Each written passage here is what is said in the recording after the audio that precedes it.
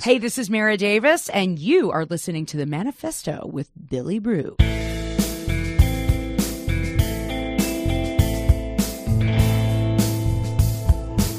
You're listening to The Manifesto with Billy Brew. It's our Thursday excursion into radio excellence. My name is Billy Brew, and thank you very much for listening to my show. And if you're a brand new listener, thank you for taking a chance on my show. I think you're really going to like our guests this hour. But you can hear us on the Real 1100 AM in Atlanta. You can listen while you work, streaming live at real1100.com. You can also download the Real 1100 app for your iPhone or Android.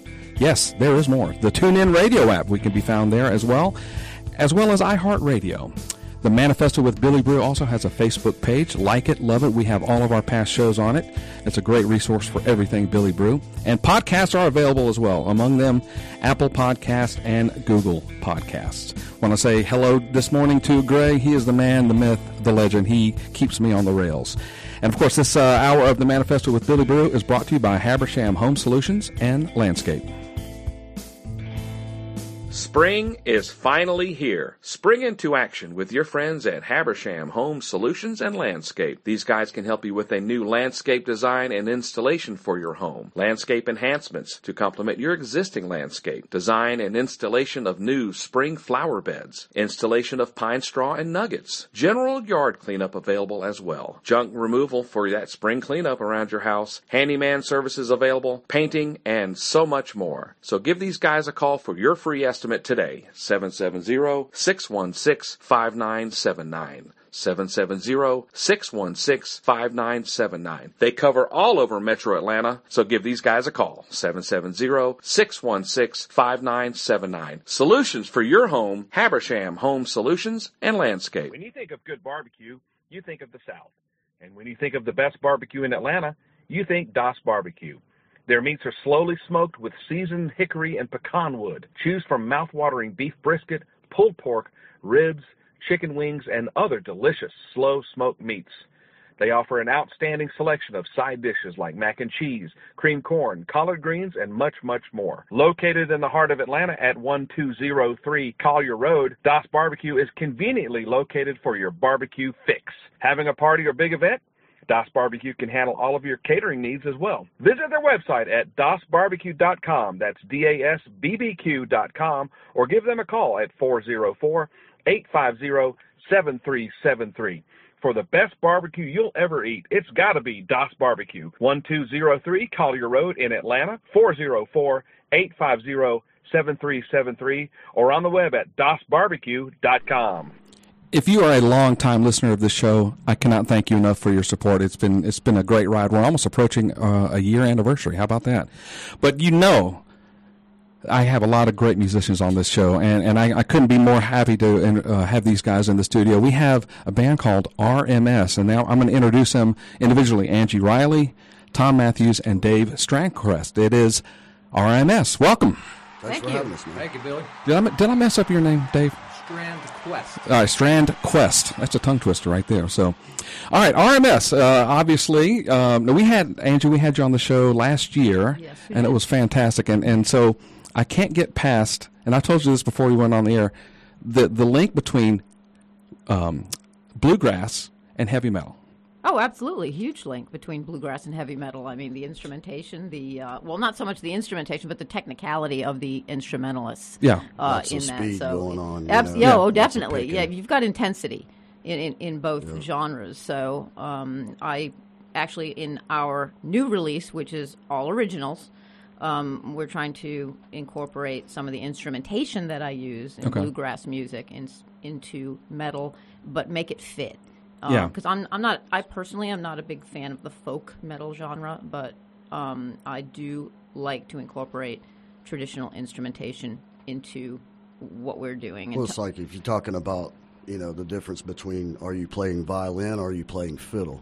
There's no fiddle in any of this. But there's definitely violin. Well, and Tom is the guitarist of the band. And by the way, you told me before we went on the air, you're a lefty, and that's way cool. So is my oldest son. I think that's really cool. Well, you said it's tough to buy things. It's your craft. Well, the good thing is nobody wants to play your guitar. If somebody's like, "Hey, can I try your guitar out?" I'm like, "Sure, go for it." Yeah. And then they're like, "What's wrong? What?" So it's fun to look. look at them. Tell us a little bit about where you're from and some of your influences and how you got into heavy metal. I'm from Alabama. I've been living here about 15 years. As far as influences, oh man, it started out. I just when I first started playing, I was really big on Iron Maiden, Metallica, Megadeth, all the stuff that kids my age that were into metal were listening to.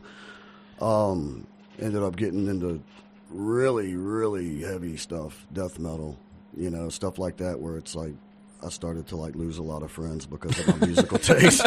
So, but nowadays I'm into anything. I've been listening to a lot of the Cars lately. We were talking about Deep Purple earlier. Just depends, man. Whatever grabs my ear. Would we hear any of that in your playing? Any of some of the old school influences? I mean, you'd probably hear a blender of everything I've ever heard. Yeah. Including like car horns and whatever, and just anything. Like I take. It's just anything I hear, I try to duplicate it in my own way on guitar. So, and I'm just curious how musicians gravitate toward the genre that they prefer to play. I mean, my aunt taught, I grew up on the Beatles, and so that was kind of light and poppy. Then I got harder as I got older. I mean, like more distortion and louder and louder. Why did we gravitate toward that? I don't know. I think what it is like you might like say if you listen to the Beatles at first, it'll like really kind of blow your mind, and then the more you hear that sound, it starts to get a little old. And so it's like, okay, well, this band sounds like that band. And like, but whoa, what is this? It's like going from, say, if you talk about that, that time, that era of music, it's like, okay, I love the Beatles. And then Led Zeppelin comes along. And then, then Led Zeppelin, oh, that's pretty cool. And then next thing you know, Black Sabbath comes along. And then that's pretty cool. And then the next thing you know, this noisy little young band called Metallica comes along, and it just kind of gets, somebody's always looking for something new when they're, listening to a certain type of music for a long time. So are you at the point where what is heavy? Is there anything heavy enough for you, or is it you still seeking a heavier? I don't know how to put it. Something louder, harder, faster. Well, that's the thing is like you'd laugh at some of the stuff I listen to. I mean, because I listen to just heavy music, and to me, heavy. It could be in many different ways, to me, a really heavy song is like Papa Was a Rolling Stone by the Temptations, right? Because it's heavy.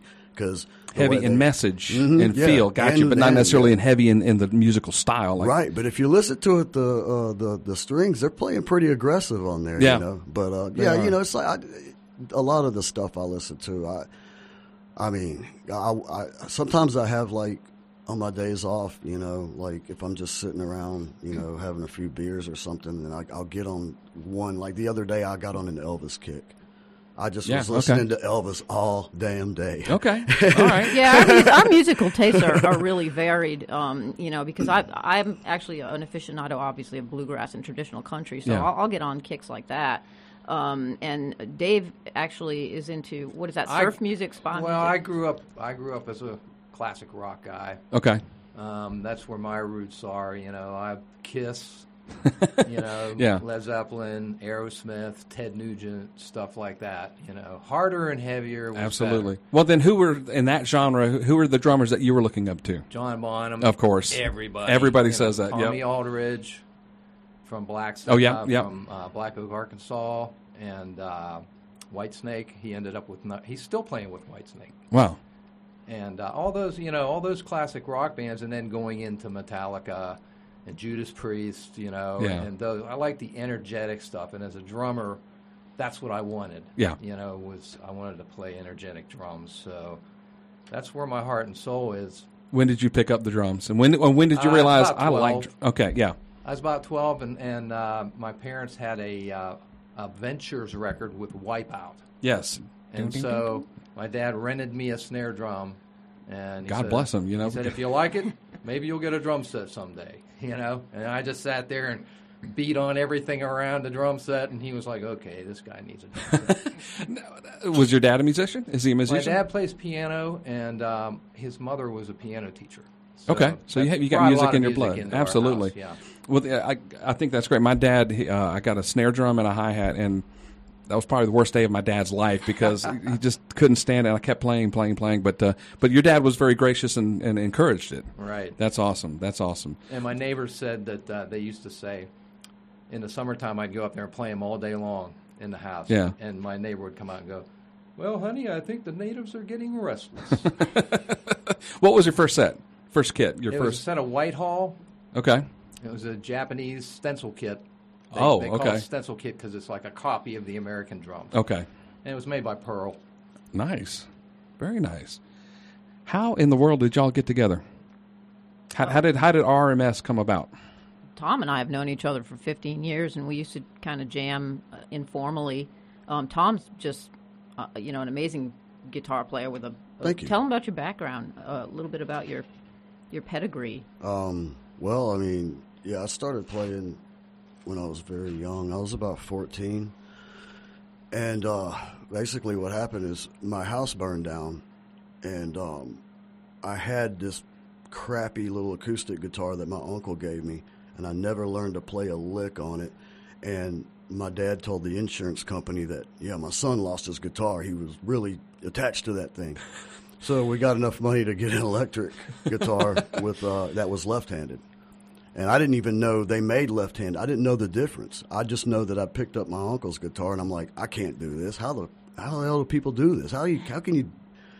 So was your uncle's guitar a right-handed guitar? It was a right-handed, and you just flipped it over like Hendrix did? Well, I didn't even know to do that. I was holding it like this and feeling like helpless. So I just gave up. But then later I found out that, hey, they actually got left-handed guitars. And then when I was like, okay, this is more like it. Yeah. I just kind of went to town on it from there. And are you predominantly left-handed? Is that your dominant hand in life? Oh yeah, okay. Everything is left-handed. Yeah, it hasn't helped me. But it's interesting much. As a guitarist, though. If you're dominant left-handed, that's your strum chord or your picking chord, and your right hand's doing all the chord stuff. Yeah, and the funny thing you figured it would be in my mind. If you're lefty, then your dexterity would be on the chords and stuff. That's actually, my right hand way around. My fretting hand is stronger than my picking hand. It's like a thing where I got more of a legato style than a staccato when I'm playing lead. But when I'm playing rhythms, it's a soft staccato type stuff. So it just depends. So y'all are in the middle of self-producing an album. Yeah. And do y'all any idea when that's going to be released later on this year, maybe? Yeah, well, I mean, we've got 1, 2, 3. We've got 5 songs that are listenable. They're not like mixed and mastered and all that, but they're listenable. Okay. And then we've got I think 3 or 4 more to work out, and then we've got the covers that a few covers. We were thinking about doing a couple of covers on it. Now, when you're talking covers, I'm fascinated. Do you pick a heavy metal song to cover a heavy metal song, or would you take something like "Tie a Yellow Ribbon" around the old tree and do that in the metal? We actually got a pretty groovy little cover of "No Time" by the Guess Who. That's very cool. It's we all sing on it. We do all the harmonies, and it's very, very heavy, gallopy kind of riff, and we turned it into a metal song. First time we got together and did a video, we were doing Synchronicity 2 by the Police. Yeah, we do an instrumental of but there's a video of that on YouTube. There is. This RMS Synchronicity 2. That's the first song we ever got tight, was Synchronicity 2. And that's not an easy song to put together. I don't hear a lot of bands covering that song. Oh, those chords will kill you, man. All you got to do is look at the video, watch my fingers, watch my hands, and, And when I'm doing all this movement and stuff, I'm not trying to show off stage moves. I'm trying to move my body in a certain way to where I'm going to be able to hit that chord without messing it up and flubbing it. So it's like Andy Summers did some pretty intricate chording. God, that guy. Yeah. People don't know how good that dude was. Yeah. That's, man. Stuart Copeland, of course. Oh, yeah. One of my biggest heroes. Absolutely, yeah. So when y'all are writing original music, how does that go about? Now, does it start with a jam? Does it start with vocals first? I mean... kind of walk us through the process. I'm kind of the main musical director as far as that goes. So it's I usually come back and show them what I have, and then record it, and then tell Dave hey, play along with this, just figure something out on it, because like I told you earlier, I'm not good at drums at all, and I'm really not good at explaining But do you have a drum rhythm in your head? Oh, yeah. Kind of like, I've got an idea. I want to go. What about, you remember we did that? Me and him made a video one time, and I'm over there like, okay, this is what I want you to do. And that's technical language, by the way. I understand that. And he's like, and I'm sitting there looking like a goof, you know? Yeah. And I'm like, don't show anybody this, please. Just look at it and figure out the pattern. So how do you interpret that, Dave? The funny thing about it is that Tom's playing is so percussive in the first place. Isn't by nature what y'all play is percussive anyway? Yeah. So when he did that little video for me, I asked him to do that video for me. It was pretty much everything that I have been planning to do anyways, for the most part. But there were a few things that were, and speaking specifically to the song that we're going to play today, there were some things like cymbal swells. Okay. And I'll let him certain ways of building with his composing. Yeah. Okay. Yeah. There you go. I was going to say a little bit closer to the mic there. Composing. That's perfect. Perfect. So when you're playing, are you double bass, triple bass, quad bass? Double bass. Okay. I always played a little bit of double bass, but now, playing with Tom, I had to amp it up big time. Is it? Are you literally just running in place? Just sometimes, yeah. Or sitting running. I have tried double bass. I can't do it. It's just not my style. You have to dedicate yourself to it. How do you learn something like that? You sit down and you get a bowl of popcorn, and you're in it for the long haul. Turn on MeTV, and you sit down with your pedals and you just steady 16th notes. It's the same way like learning how to pick on guitar. Enjoy your life like you normally do. You just keep doing that as often as you can. Basically. What is the most important part of the drums in a heavy metal song group? It's the drive, and it's What about the fills? Do you concentrate on fills, or are you just keeping the train on the tracks? Yeah, a lot of fills. Tom's playing requires a lot of fills. Would you say, and Angie get in here too, is like, are y'all three lead instruments playing cohesively?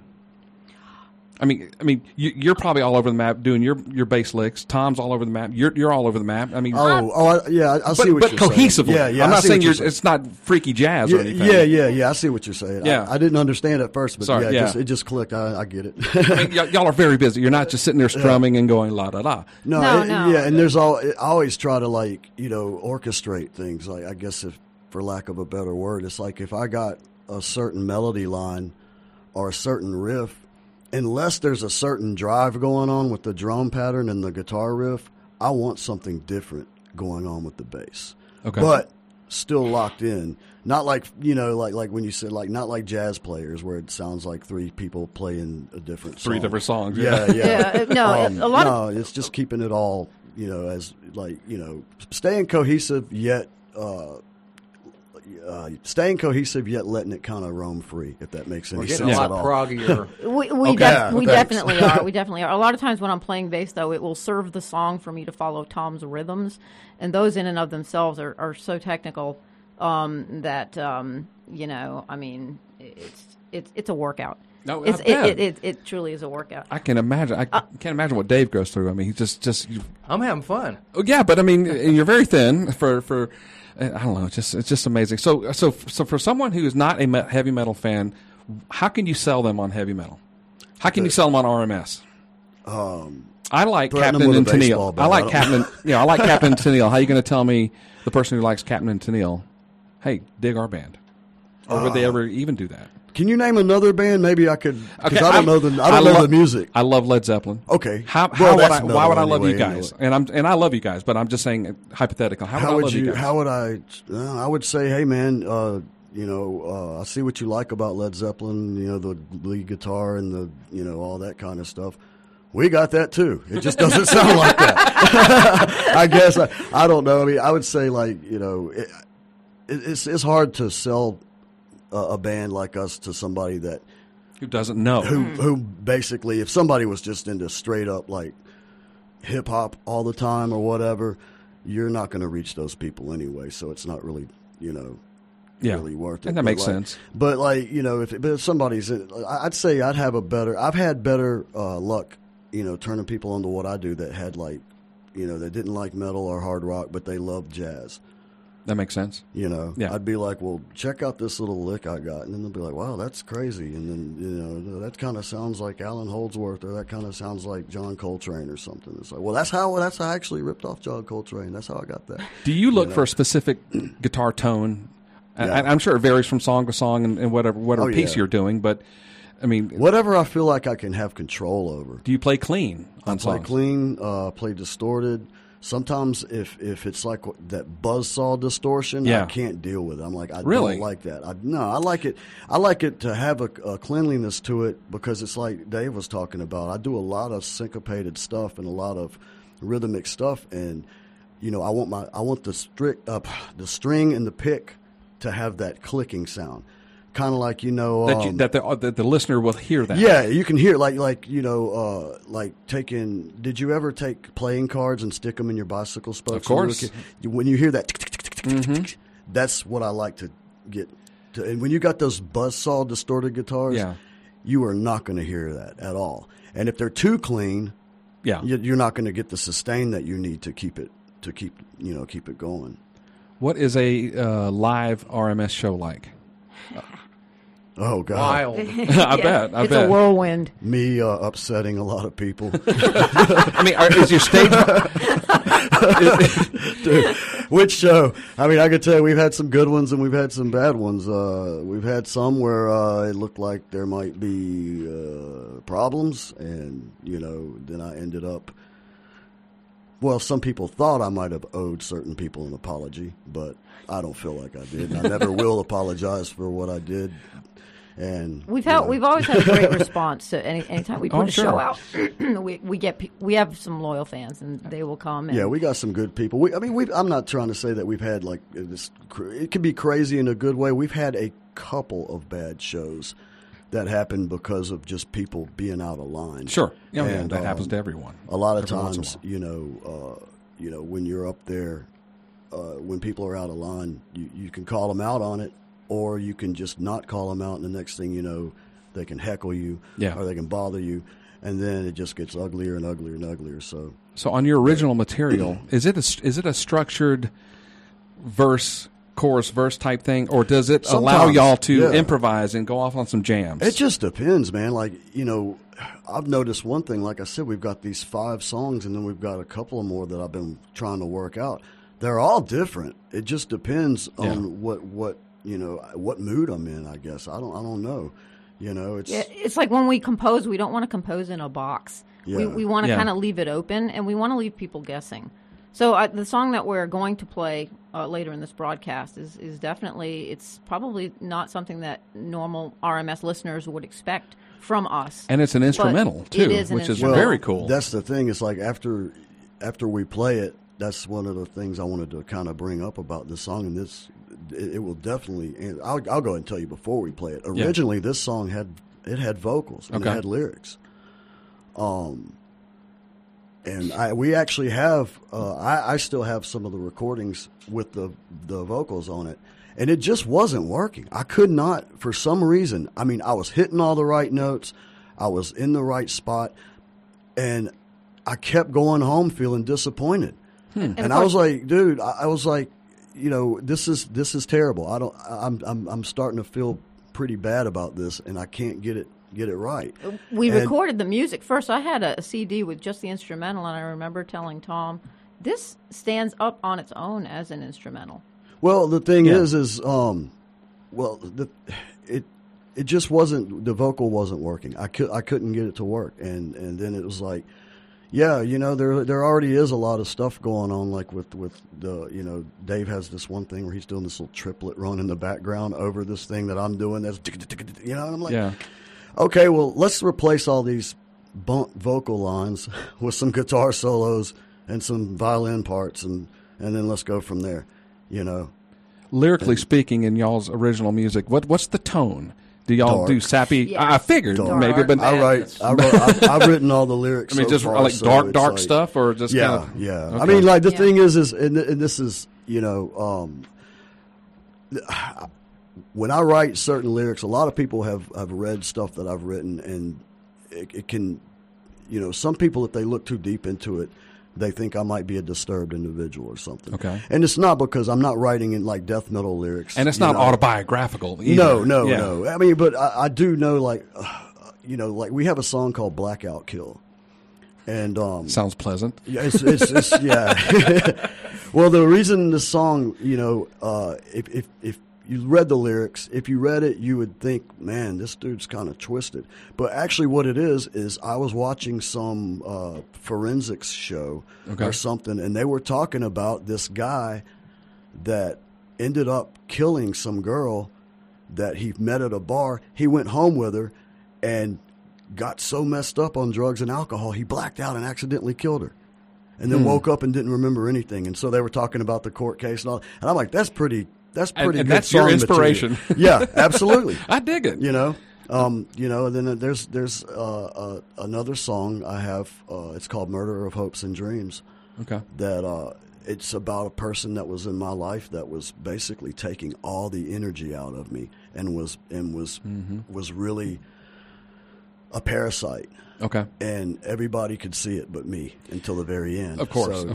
Yeah. Can heavy metal lyrics, can they be upbeat at all, or does you have to follow that perceived genre of like it's got to be dark? I'm a Stryper fan, so okay. Gosh, I had to mention Stryper. You have you could put Silly Love Songs by Paul McCartney and put that on a metal backdrop. You can't do that. You have to kind of stay with the perceived genre, if you will. Well, the thing is it's all about breaking perceptions and taking smashing all the boundaries. I might, simply because you said that, I might go write a song about some kittens. Yeah, it makes a nice date. Just to basically Why be not? like, oh yeah, put me on the liner notes as inspiration. All right, well we do have a song we would like to play in that. This is the instrumental we were talking about. It's called "Approaching Event Horizon." Yes, sir. Okay. Brand new release. All right. Debuting here. Debuting here on the Manifesto with Billy Brew. This is RMS and "Approaching Event Horizon." Enjoy.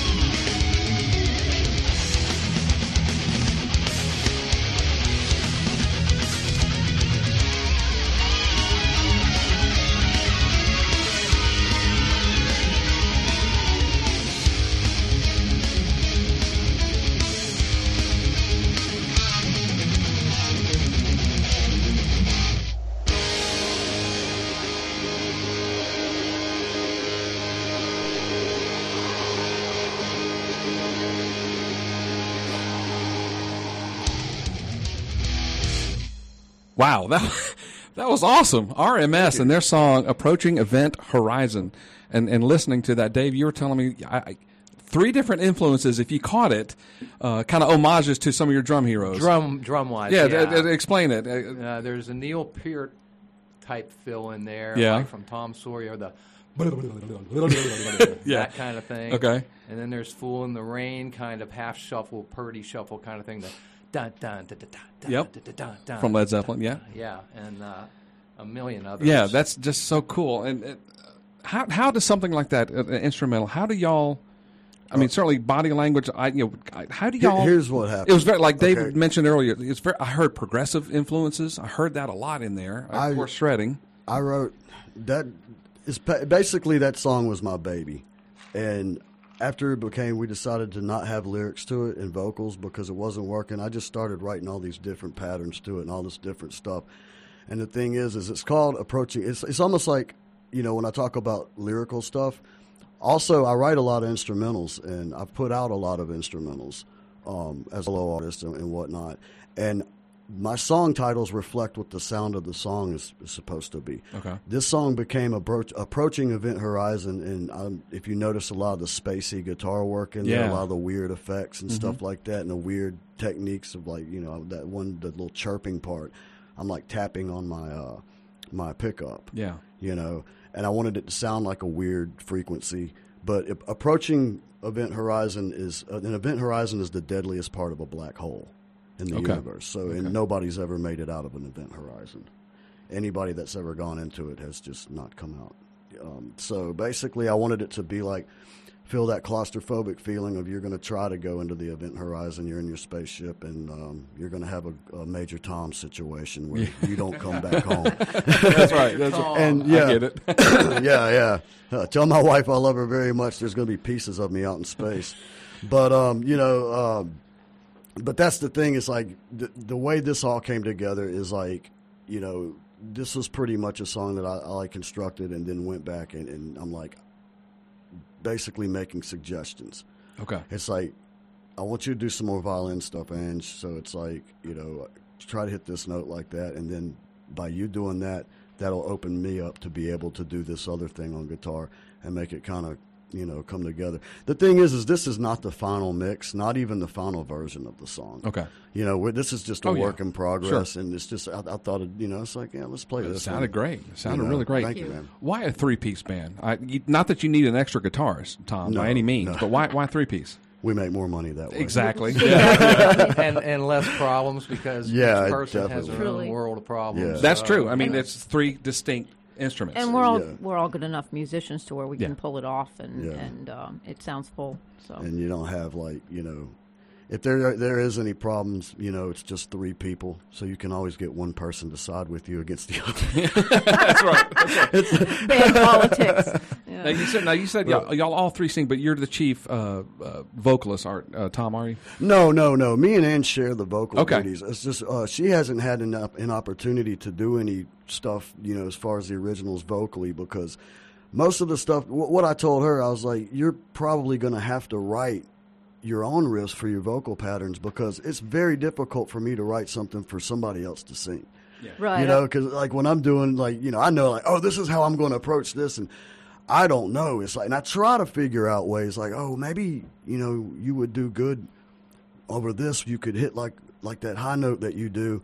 But then I might show it to her. No, that's not what I want to do. So I was like, well, then write your own. I'll have to want to do it an octave higher than he writes it. And I've got one written now where I've got the bass riffs and I've got the melody and the vocal line. You're talking about Nightmare. Nightmare. Yeah. And Tom actually did write one that's very much in line with. Yeah. The Waking Fear. Yeah. That's going to work out. This is the one we're working on. It's called Waking Fear. Okay. And that's the note. So everything's just still a work in progress. I always say I'm the front man. She's the front woman. That's right. Exactly. That's pretty much it. Because if you look at how we are on stage, we're both in front of microphones. Yeah. And then Dave's in the middle there, and it's like we always said it like this, it's like a triangle thing, and it's like And it's a left and right-handed guitar player, so it has that nice. Yeah, that does look cool. That's so the necks are facing each other. No, they're facing away. They're like okay, gotcha. So it Okay. gives it a nice So you're stage look. left, I would say.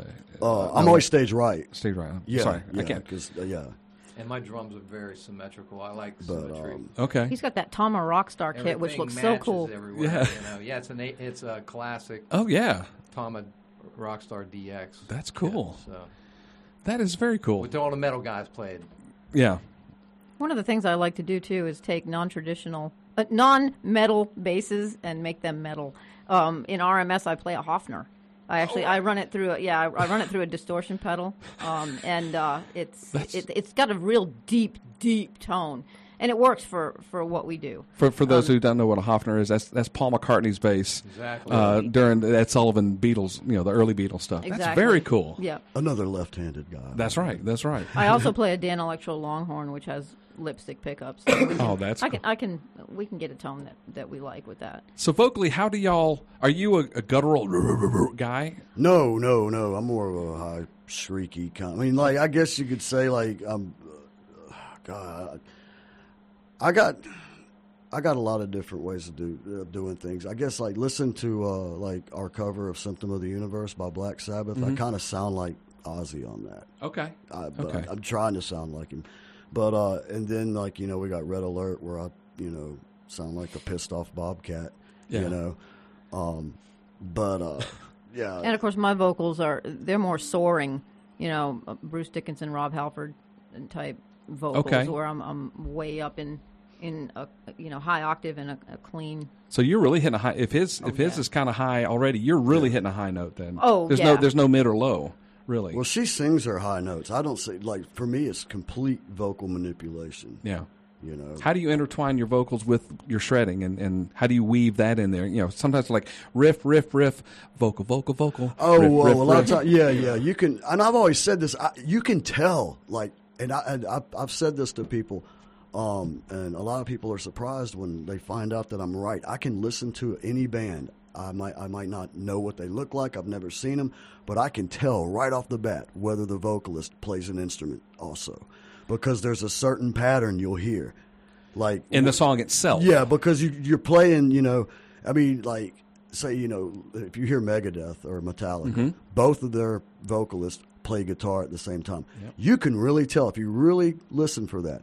And then you hear, like, say, Dio, Ronnie James Dio is all over the place. There's no way you're going to have anybody singing those parts while they're strapped. Gotcha. Right. So in a Ronnie James Dio scenario, they trade off. But when you have a Dave Mustaine and you have a James Hetfield, you can sing and shred at the same time. Yeah, it's like walking and chewing gum, that sort of thing. And it takes practice. The fact that I can do it now amazes me, because I never thought I'd be able to be like, singing and playing at the same time.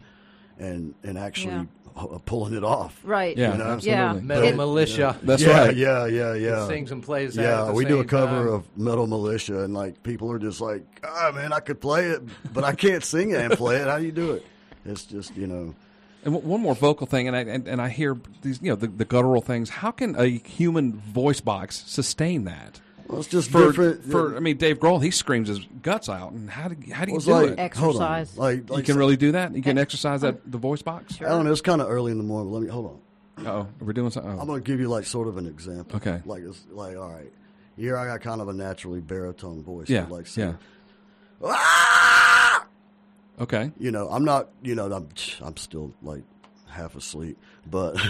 But, it's like just that. What I just did is, like, it's just a vocal constriction. I'm pushing from my stomach. Yeah. Okay. I'm pushing from my diaphragm, constricting my throat, and basically you end up making sounds that aren't, your everyday human sounds. Yeah. But it does take practice. It does take I guess it Definitely. does. So I always love it when somebody's like, yeah, man, I could do that stuff. I could scream and do that stuff. Anybody can do that. It's racket and it's noise. And then they do it and they're like, ugh. Then they can't talk just from doing it for 2 seconds. One time. Or they can't keep it up over a long period of time. No, because number one, they sound like pure crap. They sound silly and stupid. Like, I always love it when some drunk idiot, like, I could be a singer too, you know, and then just does the most awful, crappy scream, and he just blows his own voice out, and you can hear his vocal cords being shredded, you know. And then it's like, you know, there's a lot to this. I mean, a lot of people think that, all that dude's doing is screaming and screeching. No, it takes a lot of practice to make yourself sound like a demon. Well, it does, and it takes a lot of practice to make yourself sound like Rob Halford, too, because, I mean, you are really exercising your vocals there, and, I mean, it's all in the diaphragm. I mean, you're in the middle of your, you know, below your rib cage. You're not really expelling a lot of air when you're holding out these notes, these soaring notes. So, I mean, but that takes a lot of practice, and you're not just going to be able to, you know, get in there and off the road and do an hour show like that. You know, you got to work up to it. Oh, no doubt. I know that, like, remember when we were first doing this, I lost my voice a lot doing that. Like, I had to learn, like, the hard way. You know, it's like I would do that stuff, and I'd be constantly doing it. And I'd go to work the next day, and my boss would come up and blah, blah, blah, blah, blah, blah. You know, I don't want to hear anything he's got to say. You know, I'm here, whatever.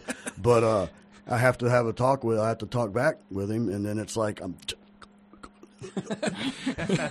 what the hell's wrong with you? You know, and it's like, God, get away from me, dude. I don't want to talk. I can't. Yeah. And then, you know, all day it's like, oh, man, we got a problem here. I better run and tell somebody, and then, you know, I'm having to do, like, you know, better learn sign language. Yeah, sign language. Play exactly. charades. Now, Dave, are you self-taught on the drums, or did you take lessons? Pretty much. I took some lessons when I was real young, just very small amount from a guy named Chuck Kerrigan from my hometown, who wrote some famous drum lesson books. Okay. And then there was a guy here in Atlanta I studied with a little bit named Bill Shirk, and between those two guys, I got more technical stuff, and I've played in so many variety of different bands, you know. Yeah. That, like, you know, have you played bands and jazz bands, and, you know, playing for orchestra shows and things like that, Jesus Christ Superstar, and things like that. So it's a wide range, you know, that I've grown up with. But those things helped me a lot because they gave me, like, you know, the standard jazz beat, standard reggae beat, standard blues beat, you know, the Texas shuffle, things like that, you know, that matter, you know. Absolutely. When you play, you know, LaGrange, and you play it dun da da da dun da da, or you play it boom cha cha cha cha. That's the you know, the Texas shuffle. What was your first band, and what kind of music did you play? Name of your first band.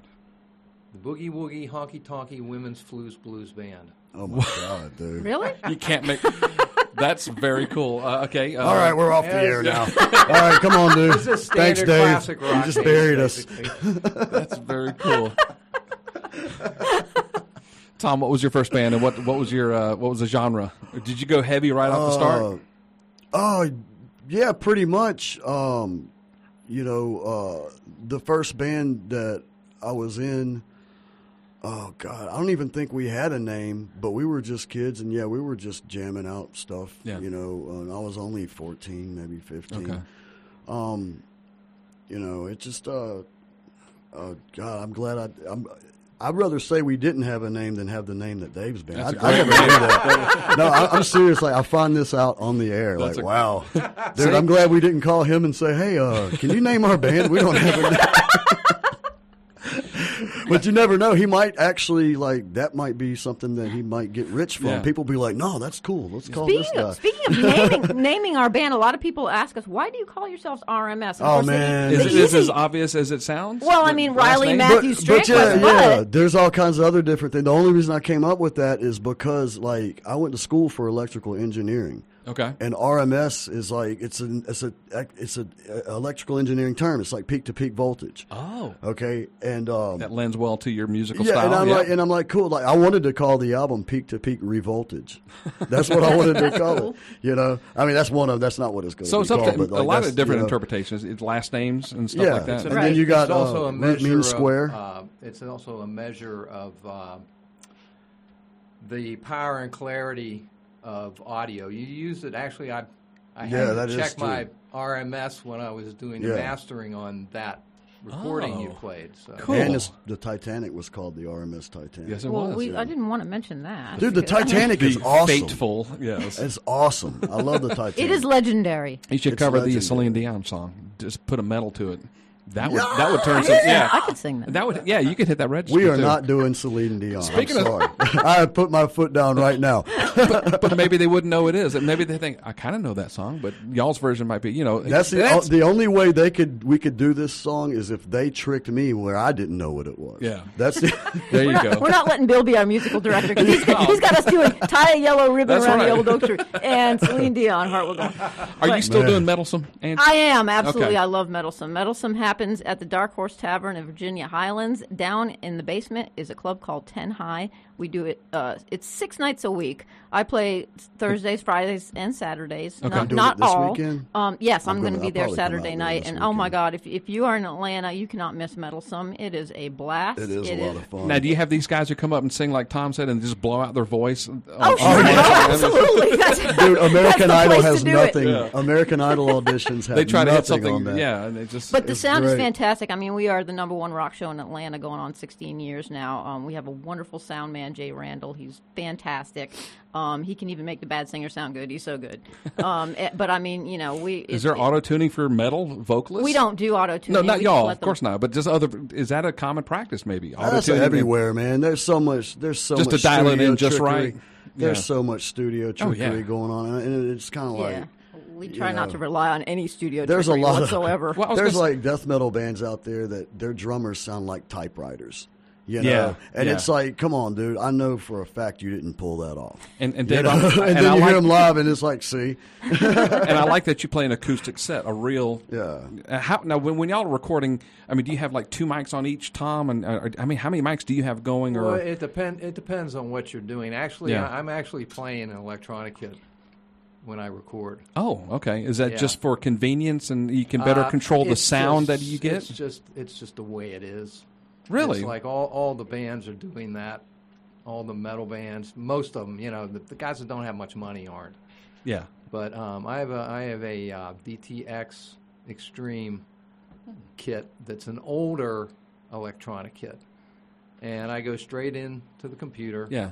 And you can And manipulate the sounds. I play it, and then I have programs that have different sampled sounds, from Okay. real drums. Yeah. And that's the way it's done. I mean, that's just, if you don't do it that way nowadays, you won't be able to compete.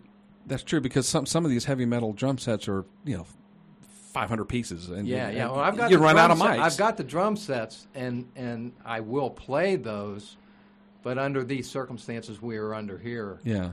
that's the way I went, and it's a good thing because, you learn so much from doing it that way. Yeah, absolutely. Now, at what point when you're mixing, when you're self-producing, that you just say, God, we can't do any more to this song. We have to move on. I mean, that's got when it gets to the point where it starts to hurt your sanity. That's Yeah. I mean, you go to bed with the same lick, and then you wake up with the same lick. And, I get to a point, and they've seen this, where I get in the manic modes as a musician, and it's like I'm constantly wanting to, I got to do it again. I got to do it again. And it's like after, and I got to re-record this. I got to re-record that. What you realize when you get to a certain point like that, what I do, and I think anybody should do this if they get a little too wrapped up in trying to make everything perfect. Leave it alone. I'll get to a certain point where I'm like, I got to leave this alone for like 3 days. Okay. Don't listen to it. That's not a lot of time, actually, if you think about it. That's not a lot of time. For me, for you, it is okay. Yeah. Because I mean, like, once I start recording, it's like I stay on it until it's done. Okay. And but you don't allow yourself. You're such a perfectionist within yourself that you can't allow a little, because rock and roll. I refer to the Stones. I mean, you can hear mistakes by Keith Richards all the time. Yeah, the thing is adds are to they the good groove. mistakes? Exactly. There's such thing as happy accidents, as they say. Little Bob Ross. Or whatever. Like there's nothing wrong with that. But if something's just like screwed up, like when I was talking about the vocal pattern that I had for the instrumental before it became an instrumental for Approaching Event Horizon, I was singing it fine. I was actually doing some really cool stuff, but it just didn't fit, and it was driving me nuts, and it was killing me. And it's like, yeah, 3 days without listening to something, like, so there's certain things, okay, after 3 days, for me, that's like, for most people, that's 3 months. I'm like, okay, I can't, it's like being away from somebody you love or something. It's like, you know, but the thing is that, 3 days later, I listen to it, and it's like, okay, then I can really see, okay, I was just being a little over the top about this part. This part actually sounds really good. This actually does need to be fixed. Let's approach it in a different way, and also being away from it like that will give you some time to come up with other ideas without it, just, being in your face all the time. Would the average listener pick up on what you heard? Because you know what you're playing and you know what you want it to sound like. But would the average listener go, oh my God, he messed up there. He missed that 16th note. No. They're not going to do that. Yeah, I don't think so. I think,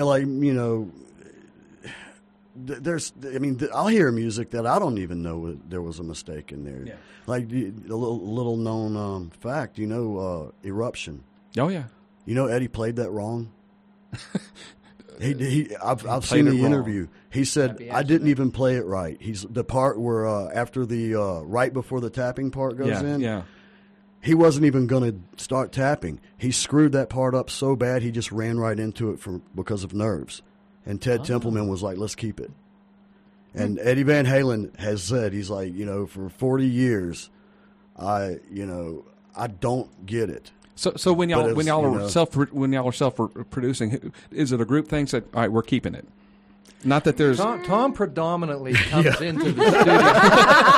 he predominantly comes into the studio and he nails the take. Okay, and it's like it's guitar playing like no one can imagine. And he'll come in and he'll just nail it. And then if he has particular things about it that he doesn't like, which most people wouldn't even know the difference sometimes, But really, he comes in and he just nails that stuff.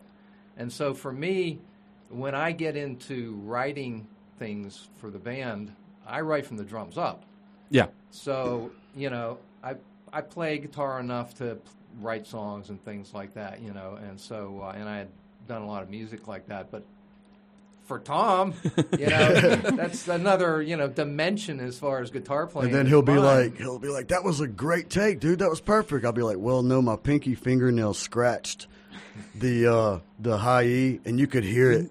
No one. What? Yeah, exactly. All right, we got about a minute left. What's the heavy metal scene like in Atlanta? Is it a good scene? It's good and bad. It just depends. I'd say there's a lot of great bands, but there's a lot of bad promoters. Yeah, and idiots out there, and I'm not gonna give anybody any publicity, any of those people any publicity at all. Yeah. But I will tell you, I've run into a few. There was one idiot in his idiotic record label, and his, I'm gonna end up getting angry if I talk about this guy, but they know who he is, and he's lucky that he's still walking.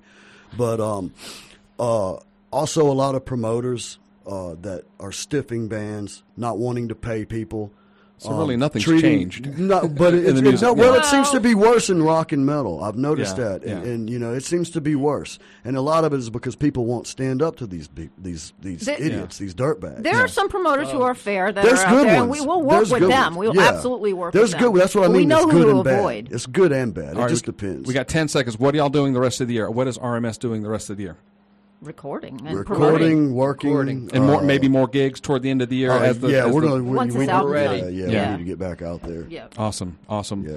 Andrew Riley, Tom Matthews, Dave Strandquist, if I said that correctly. Thank you. Thank y'all so much. This is collectively your RMS, and thank y'all so much. I learned a lot about stuff, and I hope the listeners learned a little bit more about metal. Check them out. They're on Facebook. Yes, we are. Working on a website as well. That's under construction. So check them out. They're awesome. And thank y'all for tuning in, and we'll be back next week. I think we have the great Ann Butters next week. So y'all have a great weekend, and we'll see you next time.